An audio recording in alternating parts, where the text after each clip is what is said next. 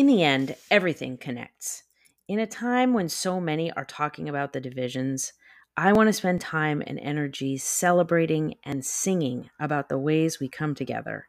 Not just blending, but in an alchemical way, bringing our unique gifts together to make something new. Do you remember learning about the Venn diagram in school, where there would be two groups represented by two circles, and then they would overlap in what created an almond shape at the center? Well, that shape is referred to as the mandorla, and that is where I will meet you. That is where I was born. That is where I love to play. That is where I live.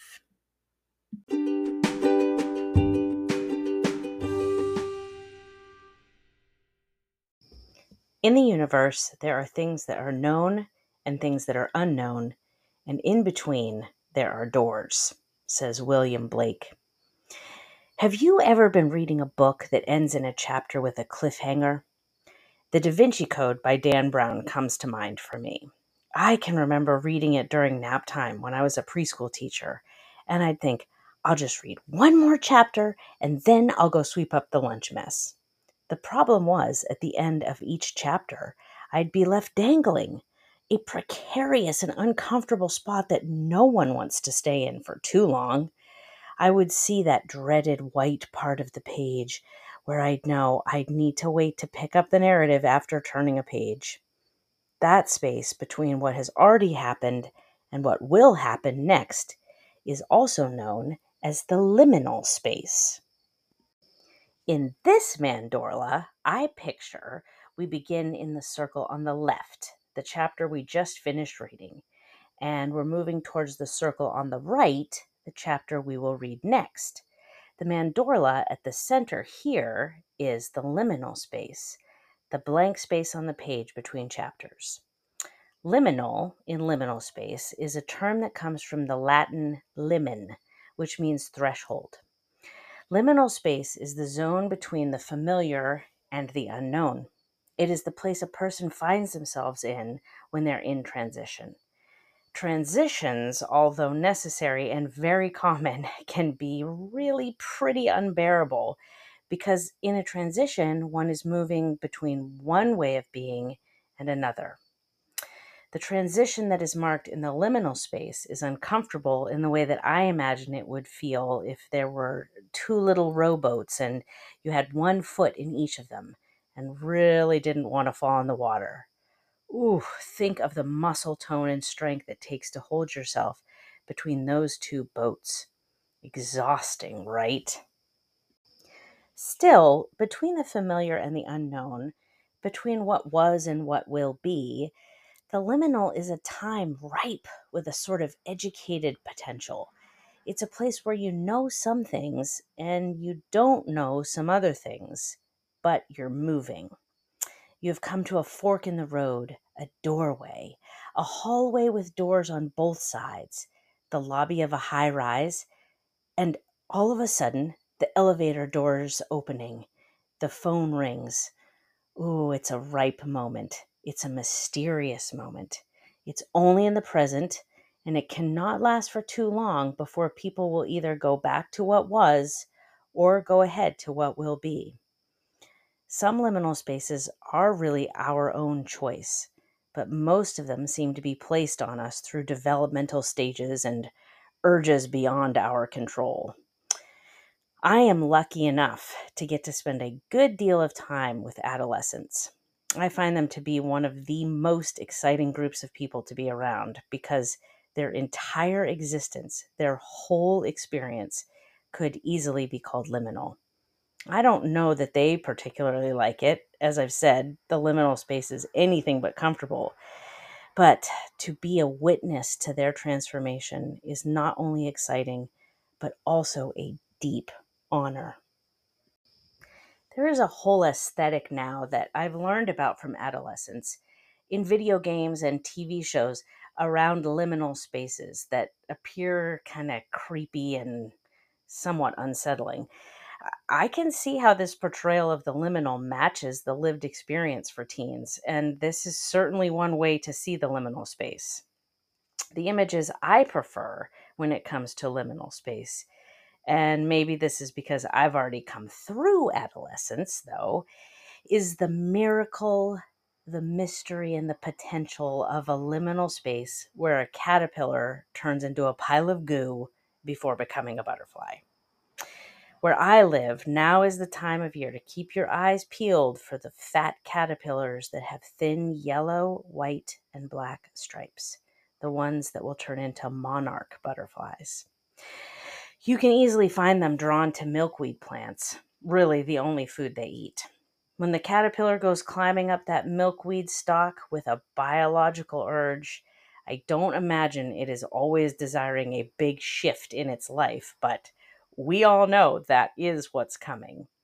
Once the caterpillar eats as much as it can hold, it actually begins to run out of juvenile hormones, and so it has no choice but to begin transforming into something else.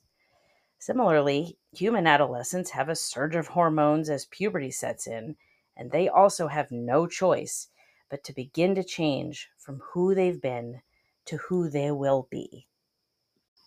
So the caterpillar stuffs themselves silly and then hangs upside down on the underside of a leaf.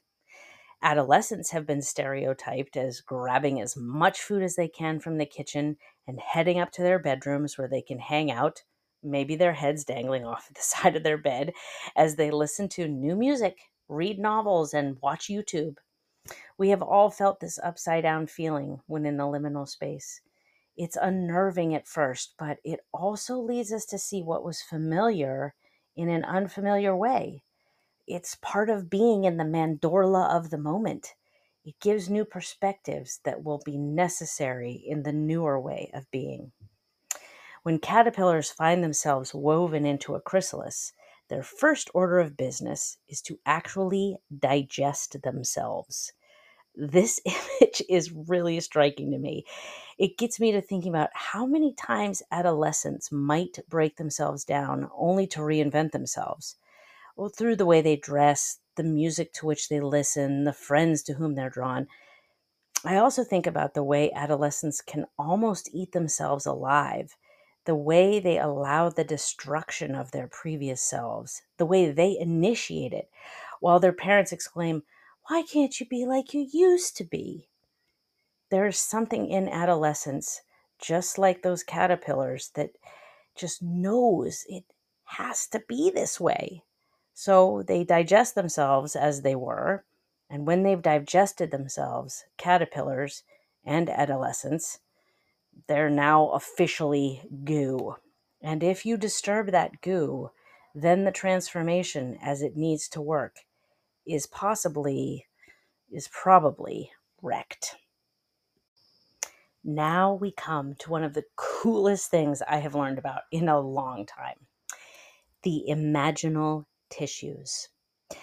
Hidden in caterpillars are these imaginal tissues. That's actually what they're called. They're basically clusters of cells that hold the potentials, the possibles, also known as the materials, that will turn into the parts of the butterfly that don't show up in caterpillars. They're like sacks of could be's. The way the butterfly will be exists in the caterpillar all along, but these tissues sleep until it's time for them to appear. This shows up in our dear adolescents as well. I bet you've heard people say, "Whew, I didn't know they had that in them." A challenging part of the liminal space of adolescence is to have the patience to believe and to remember that from the mush of what I was will emerge with time these imaginal tissues that begin to help the next thing to take shape. I love thinking about how these tissues' main job is to just keep imagining what they might turn into. In the liminal space, we get to imagine what we might become. There's infinite choice in the liminal space. We don't need to reflect on where we've been. We don't need to make any decisions yet about what will be next. The work here is to just stay open and curious in this supremely uncomfortable time. There's a beautiful detail to find on the chrysalis of the monarch butterfly. If you look under those milkweed leaves, you might be lucky to find the jade green chrysalis hanging there. A closer look will reveal a glint of gold here and there on the chrysalis. Sure, this helps confuse predators, but it also, to me, is proof of the alchemy happening in there. Alchemy, the ancient quest to find ways for lead and copper to turn into gold and silver, is another form of transformation. And indeed, when a caterpillar turns to a butterfly, when an adolescent makes it to adulthood, however that looks for the individual, is a moment laced with glittering gold. And all is not lost in these transformations. These travels through the liminal space. Scientists say there are moths who do seem to remember things they learned as caterpillars, even though there was a mushy time in between. And when adolescents emerge on the other side of their transformations, they remember the songs sung to them as babies and games played on the playground. They carry some things forward. Hopefully, what they carry forward are the things and ideas and feelings and experiences that serve them. The mandorla of the liminal space is a vulnerable, soft, and juicy space. Monarch caterpillars have evolved to eat milkweed, which is a poisonous plant, as a way of protecting themselves. Adolescents have evolved to both lash out and close down as ways of protecting themselves. For those of us who aren't aware we're in a space of transition, we must be especially gentle and tender with those who are. We must remember that they are actual mush. They are, like we all are, doing their absolute best, but it's an especially vulnerable time of forming and transforming. And we can best support them by not only letting them be in that uncomfortable in between, but also by keeping loving watch as they move through it. In the liminal space, there is ambiguity.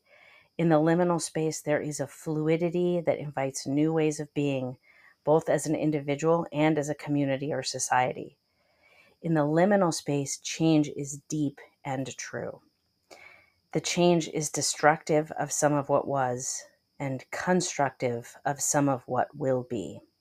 The liminal space is what moves all of us, individually and collectively, toward a truer expression of how we can be. Another mandorla that exists in this idea of the liminal space is the fact that everyone on Earth has experienced these feelings in one way or another. Just by living through adolescence, we are joined there. Just by going from a single person to a married person or to a parent, just by taking a new job and having to learn the cultures and norms there, we all pass through these liminal spaces.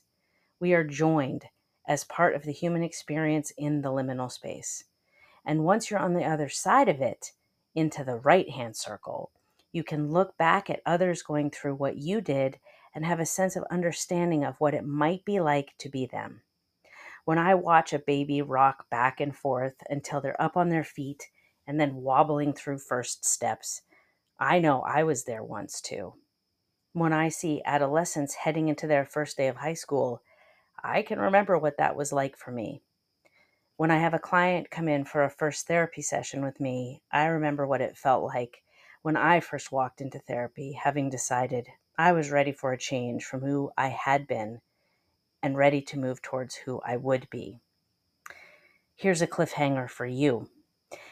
You have been becoming you for all the days of your life. You have so many stories to tell of what and how things have happened.